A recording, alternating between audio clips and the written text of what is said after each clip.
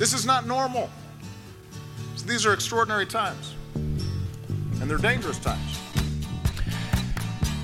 Welcome to them. Well, I don't know why I came here tonight. I got the feeling that something ain't right. No, it ain't. I'm so scared in case I fall off my chair. And I'm wondering how I'll get down the stairs. Clowns to the left of me, jokers to the right. Here I am, stuck in the middle with you. Yep. Yes, I'm stuck in From the middle Pacifica with you. Radio in Los Angeles, this is the BradCast that's heard on KPFK 90.7 FM in LA, 98.7 FM in Santa Barbara, 93.7 in San Diego, and 99.5 in Ridgecrest and China Lake, California. Also up in Oregon on the Central Coast on KYAQ and Cottage Grove on KSO, in Lancaster, Pennsylvania on WLRI, Maui, Hawaii's KAKU, Columbus, Ohio's WGRN, Palinville, New York's WLPP, in Grand Rapids, Michigan on WPRR, in New Orleans on WHIV, in Gallup, New Mexico on KNIZ, in Concord, New Hampshire, where they're voting this week on WNHN, in Fayetteville, Arkansas on KPSQ, Seattle, Washington's KODX, Red Bluff and Redding, California's KFOI, Round Mountain, California's KKRN, Minneapolis, St. Paul's AM 950. KTNF. We also stream coast to coast and around the globe every day on the internets on the Progressive Voices channel, Netroots Radio, Indie Media Weekly, FYI Nation, NicoleSandler.com, Radio Free Brooklyn, GDPR, Revolution 99, Workforce Rising, and Detour Talk, blanketing planet Earth 5 days a week, still fighting 5 days a week here on the BradCast. To make your world safe for democracy again, I'm Brad Friedman, your friendly investigative blogger, journalist, troublemaker, muckraker, and all-around swell fellow. Says me from bradblog.com. Thank you very much for joining us today for another thrilling episode. I'm going to open up the phone lines today, come hell or high water, as it looks like we are in for plenty of both this week. Really? Our phone number is 818-985-5735. If you're listening live in the Southern California area or anywhere else today, would love to get your thoughts on a host of things. From last week's hearings in the Senate Judiciary Committee of Brett Kavanaugh's nomination to the stolen U.S. Supreme Court, to the startling anonymous op-ed in the New York Times last week. Is that guy or that woman a hero? Or to be condemned? Is he or she a coward? You'll let me know. To this week's release of Bob Woodward's new book on the out-of-control Trump White House, to Barack Obama's reemergence on the campaign trail for Democrats just 2 months out from the 2018 midterms. And I should note, by the way, Judd Legum over at Think Progress, I don't watch these things very closely or at all these days, given who's in the White House and the liar who lies for him. But I guess Sarah Huckabee Sanders had a press briefing today. I think it was the first one of the supposed daily press briefings. I think it was the first one she's had in about 2 weeks. And Legum notes a number of questions in the White House press briefing about the nomination of Brett Kavanaugh, who could reshape the law and America for decades. Zero questions. Incredibly enough, at the White House press briefing, he says the number about the anonymous op-ed, which ultimately changes nothing. He says, I lost track, but so many. Incredible. But anyway, speaking of all of the above, we are, this is finally the final week of primaries in 2018 before the November 6th election. Primary season wraps up this week as we are now less than 2 months from November 6th, the first real chance for Americans to put the brakes, some brakes anyway, on this runaway nightmare of an administration that has, in my estimation, resulted in nothing less than a national emergency in this country.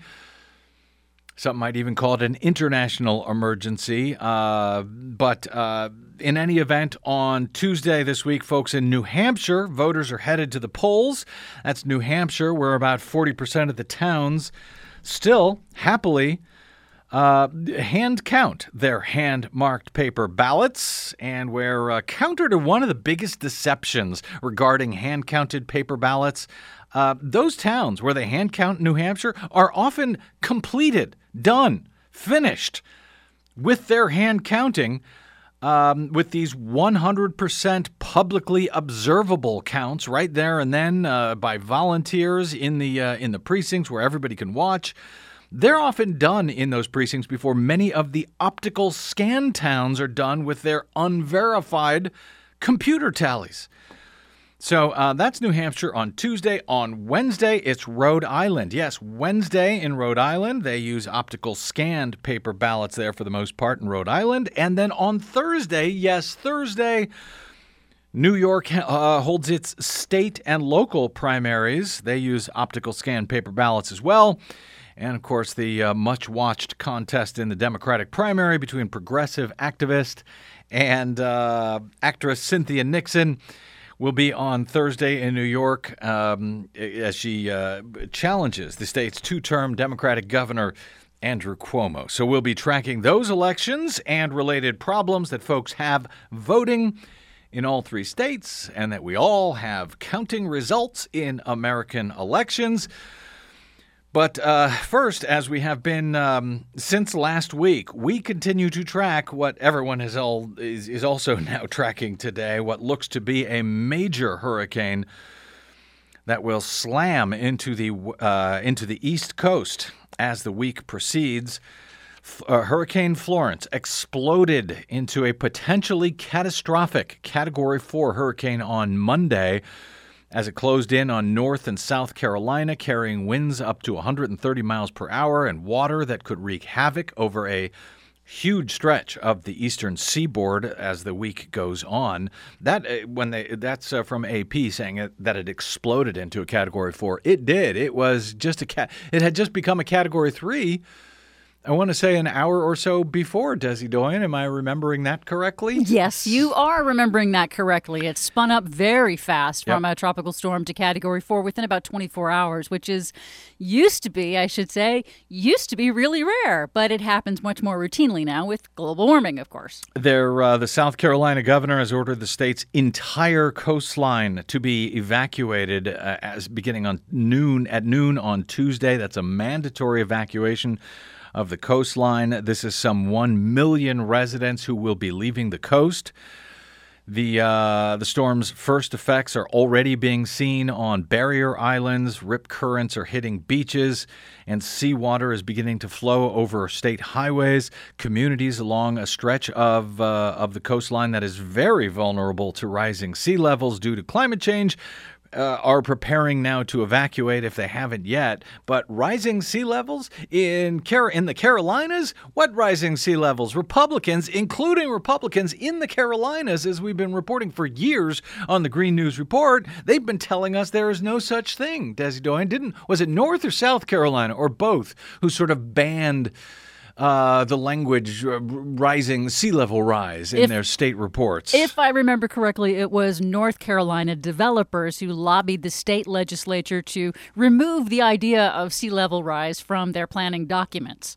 So now what is important here, other than keeping Carolinians, I guess, disinformed by the state government, if Florence slows to a crawl, as is now predicted over the record warm waters, this could bring torrential rains, flash floods, mudslides, really bad. We could see this slowing down right off the coast and hanging out there for a few days as far as the weekend, as I understand it. Yeah, from the, now, of course, these are forecasting computer models, so they can change and a lot can happen in between now and then. But yeah, as you said, there are record warm Atlantic Ocean waters that are fueling the intensity of this hurricane. It could even approach Category 5. That is within the realm of possibility. But the worst part about these computer models is that they show that there's a potential blocking effect coming along that's going to make Hurricane Florence stall in place. park, literally, wherever it lands and dump ungodly amounts of rain inland. Of course, that could still not happen, and we hope it doesn't, but those folks need to worry and be very concerned and get very prepared for the potential of inland flooding far inland. And when you say blocking effect, that's this high-pressure front that's coming down from the northeast and sort of holding this storm in place in a holding pattern. Yes, preventing it from moving along. There are potentially 4 feet of rain, potentially. How much? 4 feet is one of the models. 4 feet of rain within a couple of days. All of that water will have to go somewhere. And it will go, out to sea, but it will flood everything in the way. Well, and what is in the way? Well, a half a dozen nuclear power plants are in the way. What could possibly go wrong there? There's also pits up and down the Carolinas holding coal ash. That's toxic coal ash, these open pits of coal ash and water that could flood along with other industrial waste. Numerous eastern hog farms store animal waste in massive open-air lagoons. Those could all be flooded. And all of that pig waste and coal waste, I'm trying to watch my language here, could flow out into the fresh water, into the drinking water systems. National Hurricane Center Director Ken Graham warns that Florence was going to linger over the Carolinas once it does reach shore, and people living well inland should prepare to lose power and endure flooding and other hazards. He warns it's not just the coast. When you stall a system like this and it moves real slow, some of that rainfall can extend well away from the center. Florence will be moving over waters where temperatures are peaking near 85 degrees, according to hurricane specialist Eric Blake. And with little wind shear to pull the storm apart, that's that blocking effect, Florence's hurricane wind field was expected to expand over the coming days, increasing its storm surge and inland wind threats. And these are some very densely populated areas on the East Coast that are now in the potential path of Florence, from South Carolina on up to Virginia, depending on what happens over the next day or three. Massive rainfall could extend into the Appalachian Mountains in West Virginia, where they also like to pretend climate change doesn't exist. We'll see how they do with that pretending this week. At the same time, 2 other storms, by the way, are also spinning in the Atlantic behind Florence. That would be Hurricanes Isaac and Helene, I don't know. 2 more hurricanes behind Florence, though neither is currently predicted to make it to the mainland, though the Caribbean could get hit with rainfall from Helene, and the unpredictability of Florence over the past week should give everyone pause about predicting what could happen with these storms at peak hurricane season in a climate-changed world. Several meteorologists said Florence could do what Hurricane Harvey did last year over Texas, which is essentially dump huge amounts of rain because it refuses to move on. Several experts are calling this storm Harvey-esque. Meanwhile, in the Pacific, in Hawaii, which was just hit just last week, by the way, which you may or may not have even heard about. If you listened to the BradCast and the Green News Report, you heard it, but who else really covered it? Just last week, they had all-time record rainfall in Hawaii, I think as much as 50 inches in some places, and now they could be in line for another storm this week from Hurricane Olivia in the Pacific. That storm is heading straight towards Hawaii for a second helping at this point. Yes, it is. Right now, it is spinning down. It's it's not clear if it will hit as a hurricane, but it is headed with a direct aim on the Hawaiian Islands. Probably will be more closer to a tropical storm, but it will still bring ungodly amounts of rain again.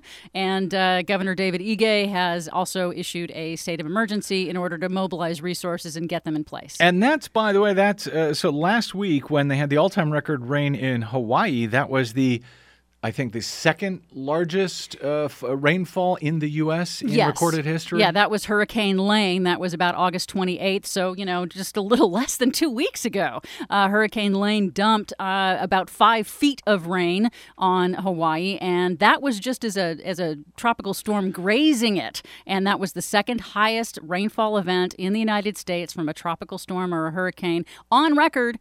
After Hurricane Harvey, that was just 1 year ago. Just 1 year ago. So the two top, and we may have number 3 coming in on the East Coast. Now, here's some good news. Governor Jerry Brown out here in California has signed SB 100 today. And we spoke about that in detail a week or so ago on this show. In my interview with Vox.com's David Roberts, if you'd like to fully understand just how big and important this landmark SB 100 is, this will make California really a leader in the world on climate change action. This plan will end all fossil fuel-generated electricity here in the state of California by 2045. That's 100% clean electricity in the entire state of California. By 2045, we discussed some questions at the time when we spoke with David Roberts about whether Brown would sign this bill. Now it looks like he has. So there is that's a landmark day here in California. That's a huge deal to have this ambitious target for retail electricity. It's zero carbon, not specifically renewable electricity. And, you're right. And analysts say that that's a good idea because that provides flexibility for whatever technologies might come up to help us get to this place. Because in reality, the priority must be that we get to zero carbon. It doesn't necessarily specifically require us to do it a certain way, which is a good idea. It will help innovate and incentivize different zero carbon energy sources. And we do go into detail with David Roberts. You can download at bradblog.com on that about what that means, what the difference is between renewable energy and carbon-free energy, because carbon-free in this case does actually include nuclear or nuclear. If you're depending on if you're from Texas or not. Another thing that's important to note is that Brown did not sign the questionable bill that some environmental groups were against about regionalizing California's electric grid. There were some concerns about that. David Roberts goes into detail on that on that previous show. But that bill did not come up for a vote, so there will be no grid regionalization at this time for California. But there is something else that Roberts says just moments before air. I haven't had a chance to look at it. Desi Doyen, I don't know if you have or not. He tweets, "Y'all, seriously, California's SB 100 puts it on the road to carbon-neutral electricity by 2045." But he adds, Governor Brown just signed an executive order that would put the state on the road to total carbon neutrality by 2045, including all energy, meaning cars. And he goes on to say, this is huge. Do you know what he's talking about, what this executive order is? Yes, this is an executive order to make the whole state economy, to put it on the road to total carbon neutrality by 2045. And that includes all energy, including transportation like cars and trucks, which is by far right now the biggest source of carbon emissions in California. So, this is a huge deal for the world's 5th largest economy, which California would be if you counted it on its own. Yep. It's the world's 5th largest economy. And to have this target for total carbon neutrality by 2045 is incredibly ambitious and will trigger a lot of jobs, a lot of construction, a lot of transition activity that will really even more so boost the economy. So there's your good news for today. Everything else is downhill from here. If you'd like to ring in on that good news or the downhill news, our phone number is 818-985-5735, 818-985 KPFK. All right, let me get into some of this because we didn't get a chance to open the phones last week. We had so much going on with the that we were trying to follow in the U.S. Senate Judiciary Committee in those hearings.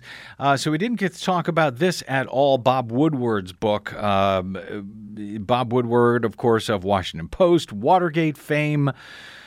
He says today in an interview on NBC News with Today that Donald Trump is, quote, detached from reality and jeopardizes American national security. He says, I've never seen an instance when the president is so detached from the reality of what's going on. Trump responded within an hour of Woodward's interview on NBC, calling him a, quote, liar and a political operative for Democrats. Now, for the record, Bob Woodward has long been a Republican ever since going back to his Watergate days. But, he's right about that part, about Trump being detached from reality. So I guess you can just call anyone who doesn't like you an operative for Democrats. In his first live TV interview for the release of the new book, Fear, Trump in the White House, Woodward recounted an incident in which the president complained about U.S. troops in the Korean Peninsula. Woodward said the president's staff tried to explain that this is a defensive measure, having troops in South Korea and in Japan against the threat that the U.S. sees as being posed by the North. Woodward said that Defense Secretary Jim Mattis told Trump that we are doing this to prevent World War III. Woodward said the idea that the Secretary of Defense has to tell a president that all of these actions are designed to prevent the ultimate catastrophe, and that Mattis went on to say that if we don't keep these programs, which are very sensitive, the only deterrent program we will have will be the nuclear option. Woodward depicts widespread White House dysfunction in the book Fear, raising explosive allegations of a paranoid president whose own staff believes he is unhinged and erratic. The book's findings, of course, were amplified last week when the New York Times published that anonymous op-ed from a so-called senior administration official claiming the president's staff seeks to thwart Trump's more misguided impulses. That op-ed, by what the Times describes as a senior official in the Trump administration, cites a quiet resistance within the administration. It charges that Trump is, just as Woodward says today, unmoored from reality, and that top officials have been working to counter his, quote, impulsive, half-baked, ill-informed, and occasionally reckless decisions. And that, at one time, senior staffers were considering invoking the 25th Amendment to remove Donald Trump from office due to what they saw as his instability. But they didn't, because they believed it would precipitate a constitutional crisis. In fact, invoking the 25th Amendment is a constitutional remedy, as many folks have pointed out since then. But it's kind of a complicated constitutional remedy. The president is temporarily removed from power, then has a right to sort of petition Congress to put him back in power. So I could see that as a concern, but I would argue this is already a constitutional crisis. As far as I can tell, 818-985-5735 is our phone number.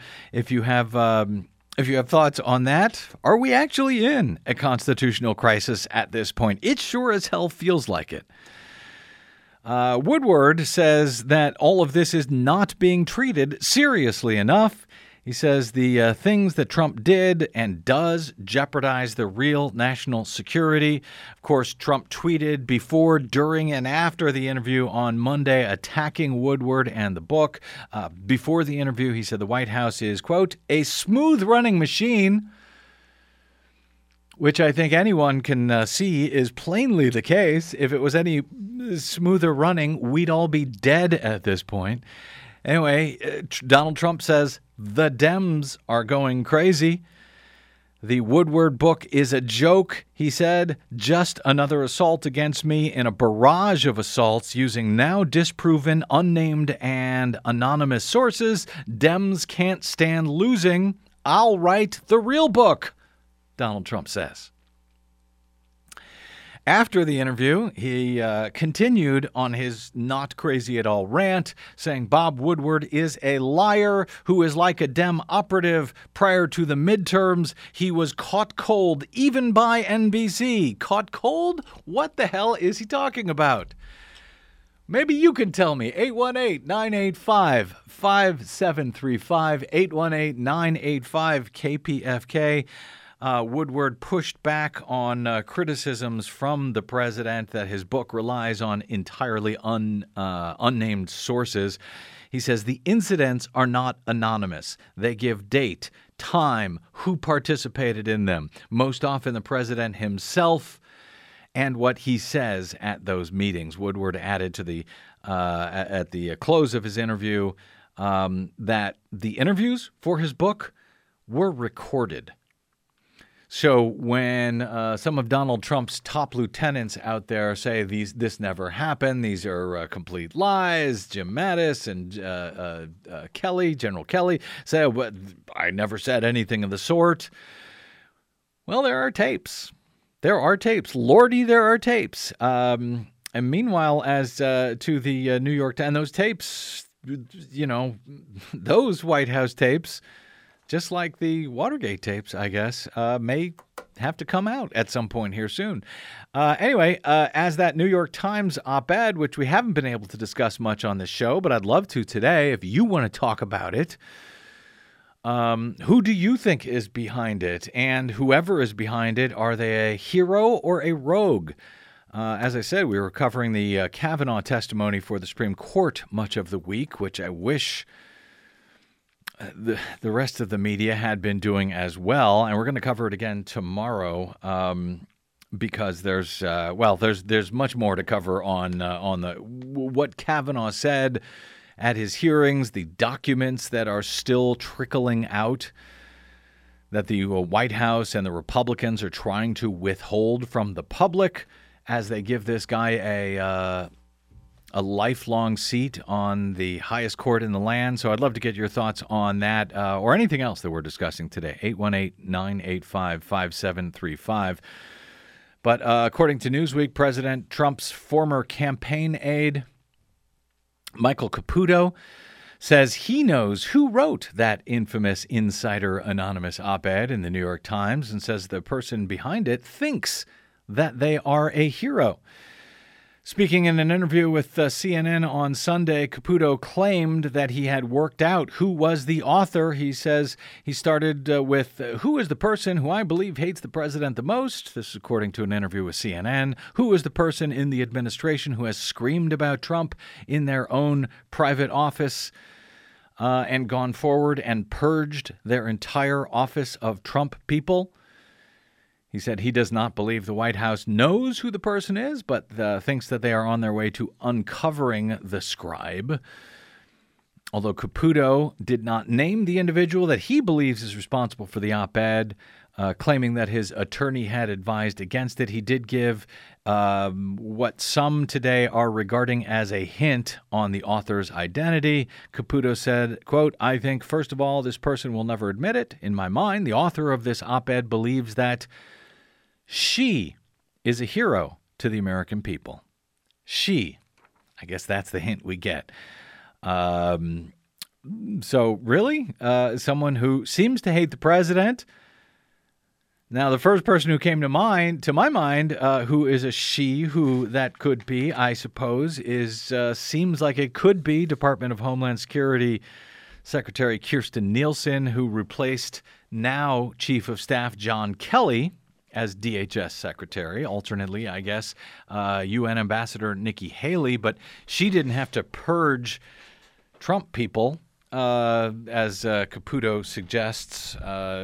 Instead, Haley named her own staff when she came into office on the promise, as I understand it, that she could name whoever she wanted to. So feel free to ring in on who you think it might be if you'd like. We haven't had the chance to play that game yet on this show. Happy to play it if you want. But as I say, the bigger question I have for you, is that person a hero? As Caputo says that she believes she is. Or is he or she a coward for not coming out by name and not invoking the 25th Amendment if, in fact, or at least calling for the 25th Amendment if, in fact, he or she believes that Trump is as dangerous and unhinged as all of these folks claim that he or she is. I'm sorry, claim that Trump is, so that would be a he. And another question for you along these lines. Did you feel better after reading the op-ed, claiming that we should, I guess, take some sort of comfort that there are adults in the room blocking the worst of Trump's impulses? Did that make you feel better, or did that make you feel more concerned after reading it? We'll try to get to your calls. 818-985-5735. Let's take a break here. We'll come back with more. I also, as I say, welcome your calls on the Kavanaugh hearings in the U.S. Senate Judiciary Committee, and whether you see any chance that this guy will not be confirmed by Senate Republicans at this point. I got a few other items I won't mind catching up with either, including Barack Obama's return to the political stage late on Friday. Not a moment too soon before the crucial 2018 midterms, when, if the gods are with us, we may all begin to put the brakes on this madness. So is Barack Obama's reemergence going to help? Let me know. Love to hear from you. 818-985-5735 is the phone number. I'll take a quick break and back with your calls and more. I'm Brad Friedman. This is the BradCast.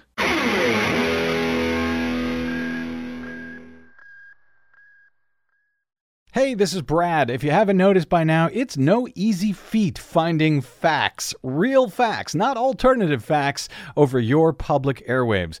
We try to bring you real facts, truth, and clarity without fear or favor each and every day on the BradCast. But we need your help to do it, and that help is needed more now than ever. Please stop by bradblog.com/donate today. That's bradblog.com/donate, and thanks.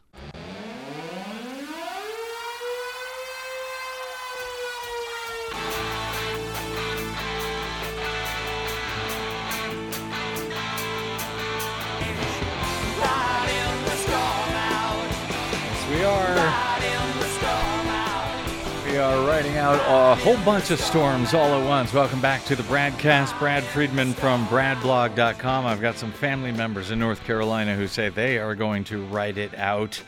I'm suggesting everyone in any of the Carolinas don't tempt fate. Head westward if you can.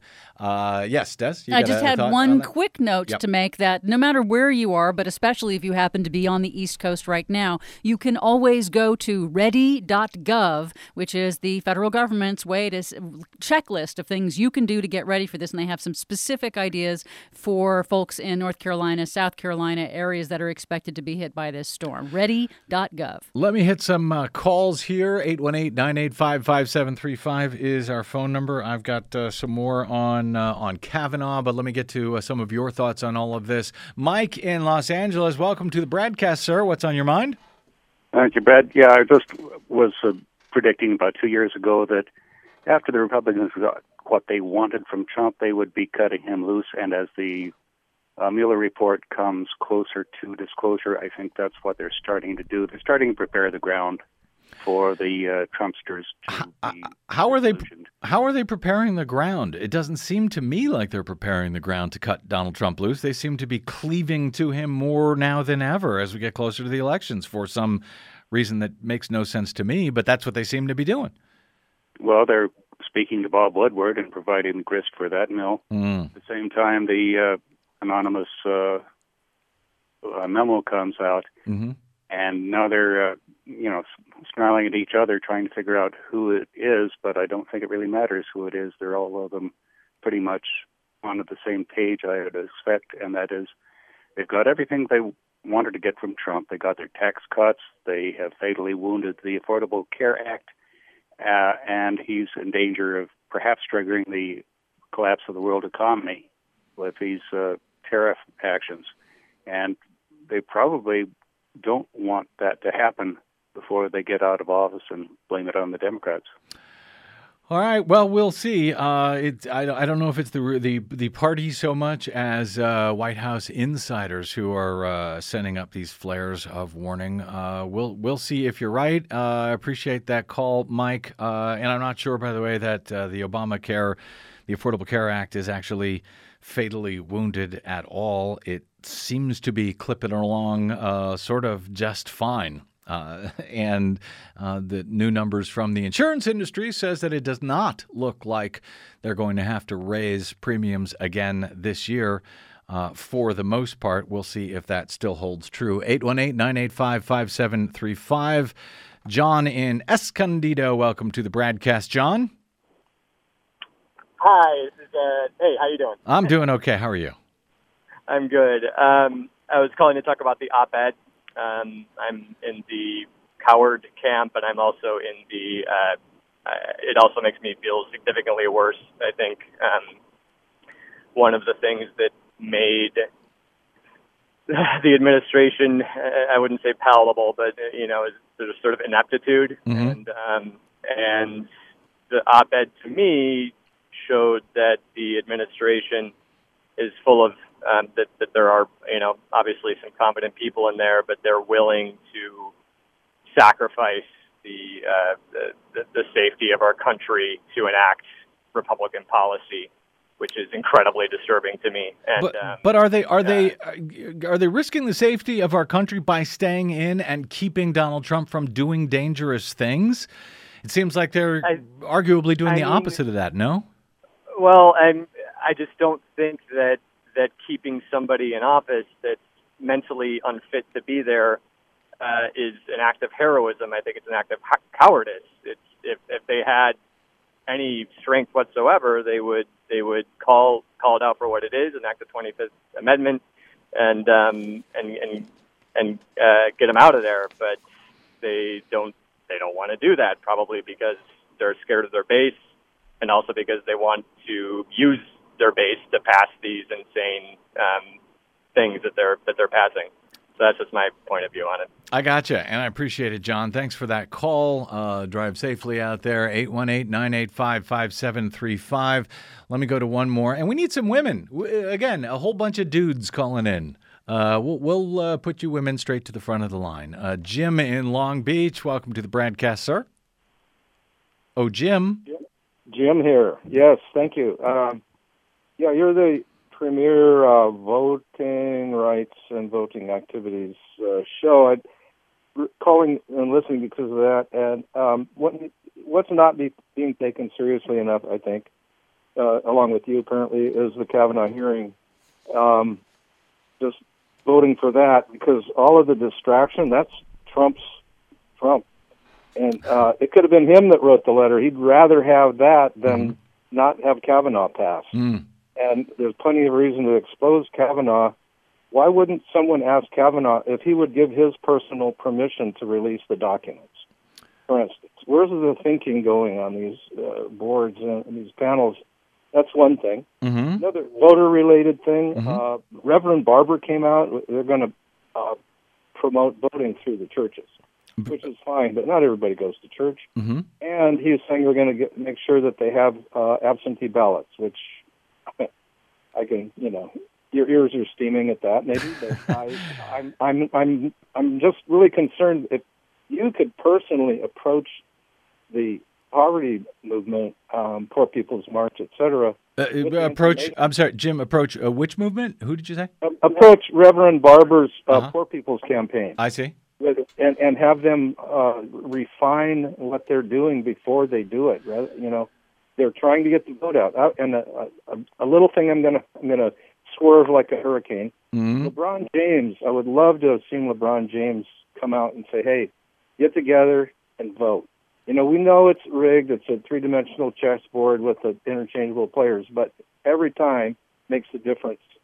If we make the difference, if we don't make the difference, we're in bigger trouble than ever. I appreciate all of those thoughts, Jim, and I don't know if I hadn't specifically heard about Reverend Barber's call for absentee voting. It wouldn't surprise me, given that North Carolina is really at the epicenter of GOP voter suppression and the fight against that. And absentee voting is not a great idea unless you have to, unless you're forced to vote on touchscreen voting systems on Election Day. Get an absentee ballot and deliver it to the precinct. What'd you say? You can actually talk to him personally. You have the weight. I mean, and then one last thing, which I talked to Desi about. All right, go. Okay, everyone's jumping on the Medicare for all. Not everyone. The Medicare for all bandwagon is rolling. Right. I have Medicare. It does not include dentistry. That's right. How about dentistry for all? Get the people supporting and seeing how it works. It's a less of a lobby to battle against. Get dentistry for all, and then see if we can get Medicare for all. All right. Appreciate those thoughts, Jim. Okay. Keep up the good fight and the veering like a hurricane. Much appreciated. Take care. All right. 818-985-5735. Get back to some of your calls in a minute. Oh, look, women calling. Good. Let's see. What did I want to make sure to get to? Oh, yeah. Talking about Kavanaugh, as we have been for the last week, and the withheld documents and the release of some of those documents revealing, among other things, that Judge Brett Kavanaugh has been misleading senators about, among other things, Roe v. Wade as settled law, as he told Maine's swing voter Senator Susan Collins that, Roe v. Wade is settled law, and she bought it.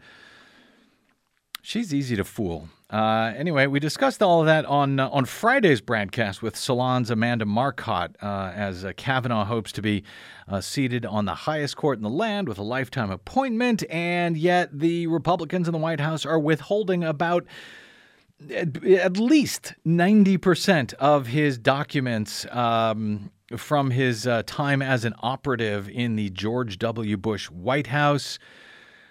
And one of the things that we have learned from the documents which have been released is that it appears that Brett Kavanaugh blatantly lied to Congress several times in the early and mid-2000s while he was working at the Bush White House. I hope to speak to someone at the center of that, I guess, for want of a better word, controversy on tomorrow's BradCast.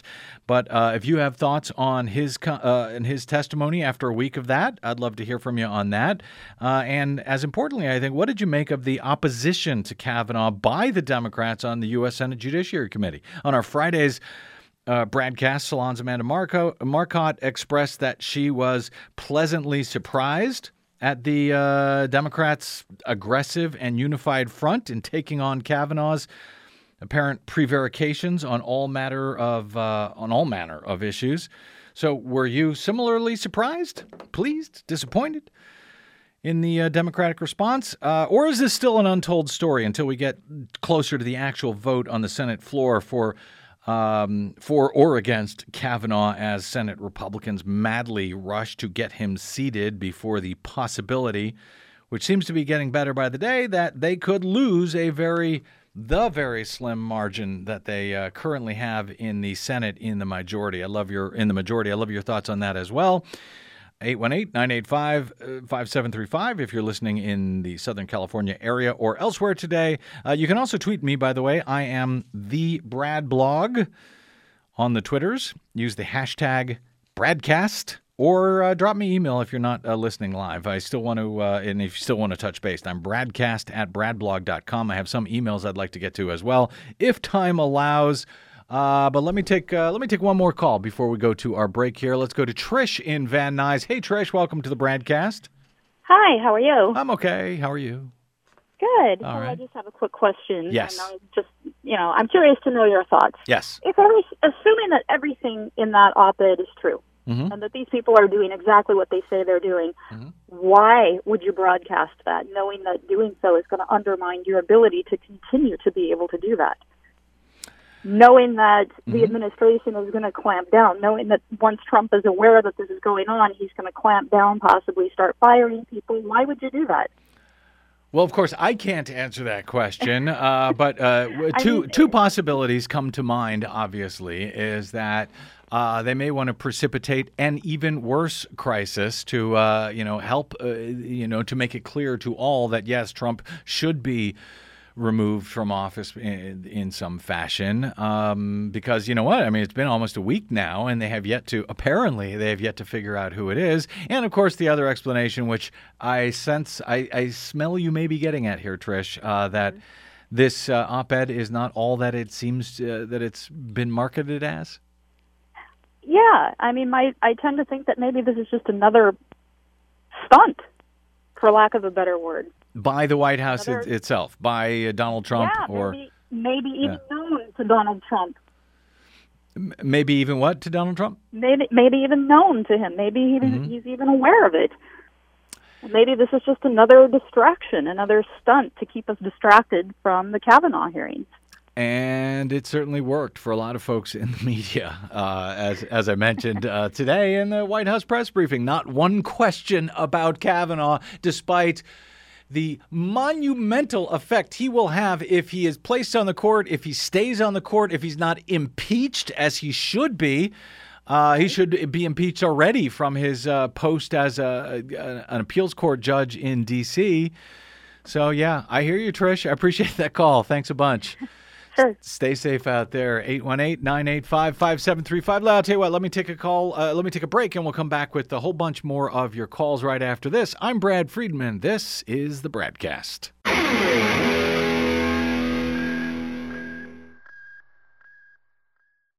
The BradCast and the Green News Report are 100% independent, 100% listener-supported. But we can't do it alone. We need you. Please help us bring real facts to listeners at independent stations around the nation. Please drop by bradblog.com/donate. That's bradblog.com/donate.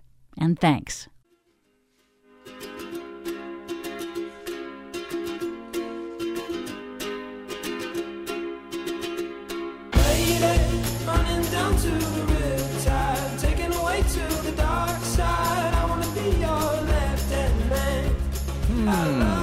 Welcome back to the BradCast. Bradblog.com's legal analyst Ernie Canning texts me to say that an ethics complaint has now been filed with the Department of Justice against Brett Kavanaugh. We'll have to see what that complaint actually says. Of course, anybody can file a complaint. I could file a complaint with the DOJ.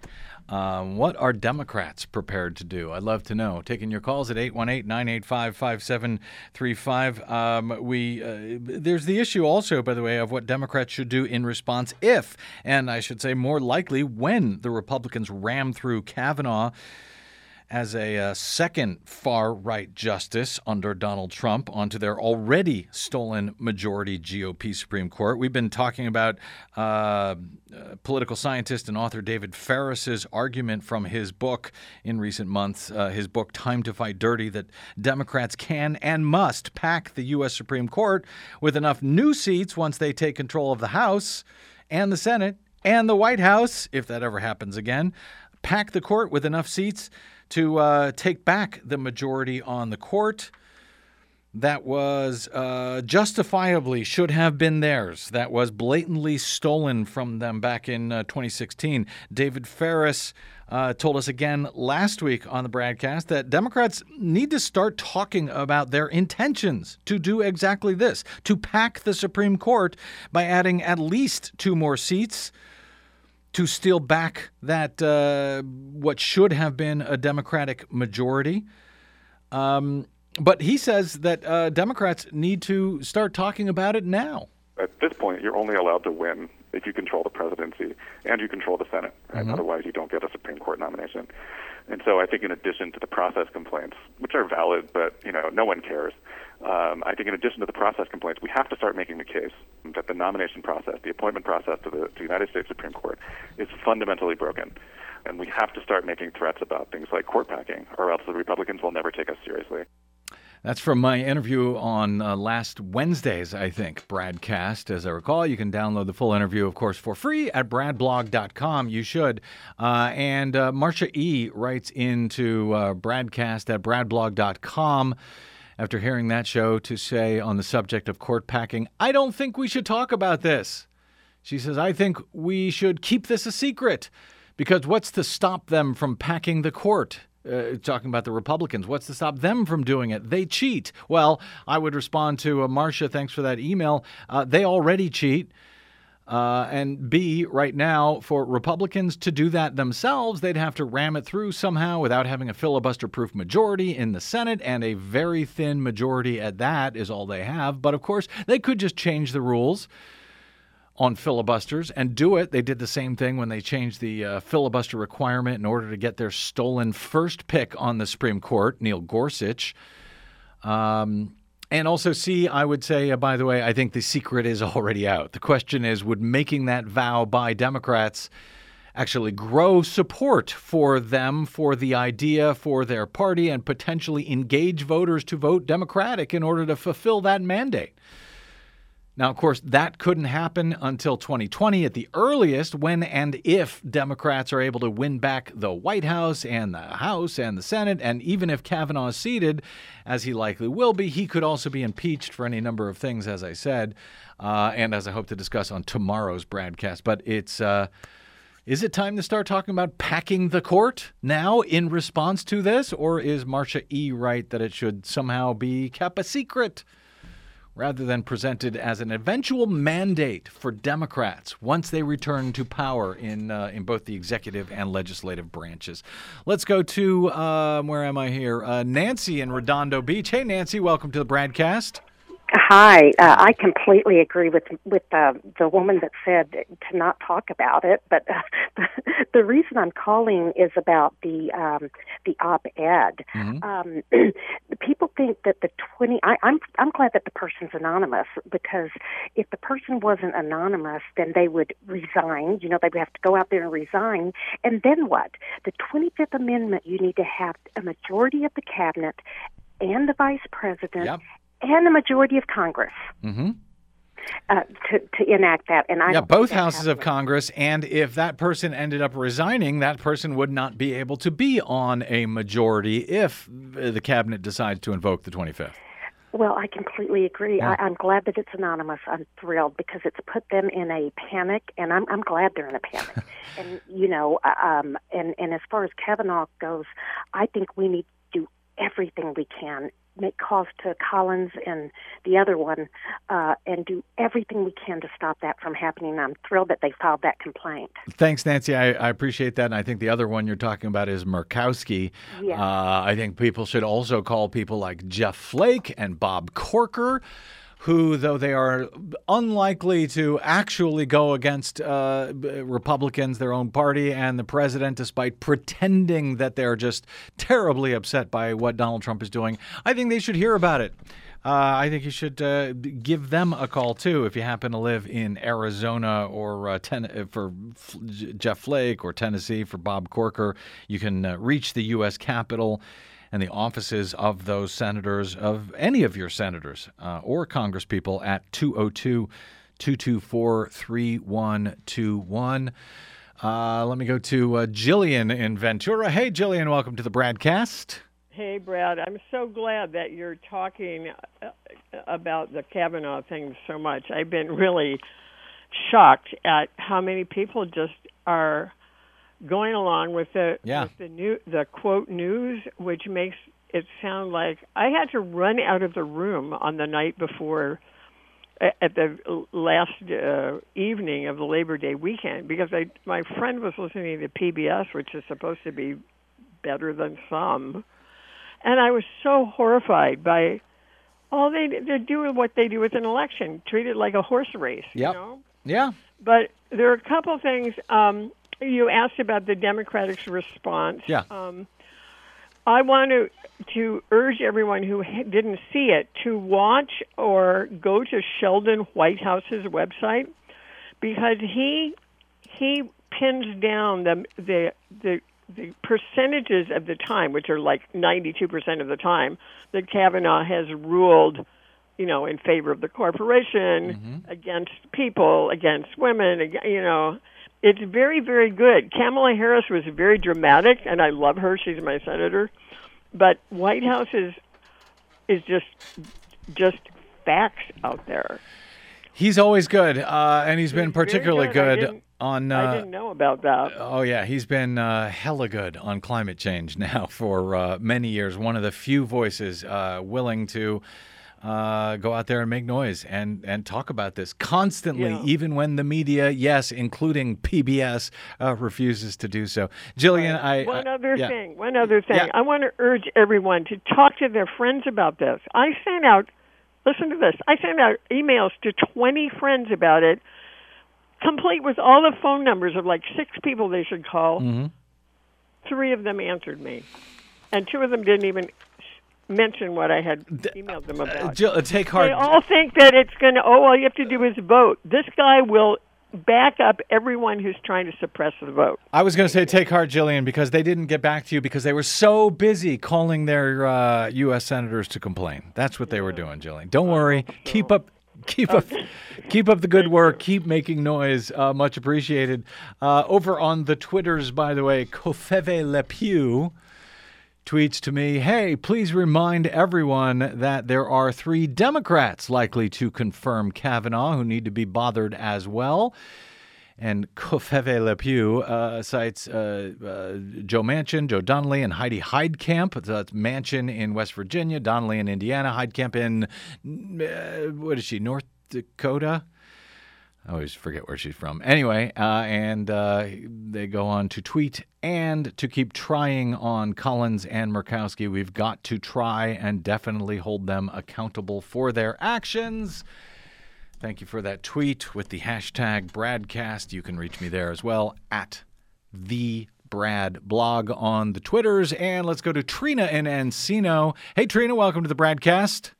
Hi. Hey, I just wanted to make a comment about that anonymous letter being an inside job, and that it's possible that it can create deniability for the president if he does something really awful to save his presidency or the midterms or anything else. How would that give him deniability? How would that give the president deniability? Because the letter states that staff are making decisions for him. Oh, so if things go poorly, he can say, well, that's because my staff was undermining me. Now I'm going to clean house, and now you'll see all the good decisions that would have been made had it not been for that. Or something like that. Yeah. But him and his friends are always putting some subordinate between them and a decision, like Manafort and Gates and other people who say, oh, somebody else did it. Gotcha. Thanks, Trina. I appreciate that. And, of course, sadly, I got to give Mo 15 seconds. Morris from Long Beach. Go, brother.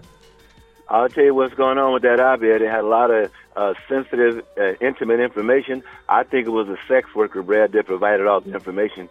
Okay? That's my position. All right, Mo. Thank you, brother. I can't follow up on that, but I got to get out. My thanks to our producer, Desi Doyen, to my board operator today, D'Angelo Jones, and to all of you for tuning in, listening, and calling in. If you missed any portion of today's show, download it anytime for free at bradblog.com.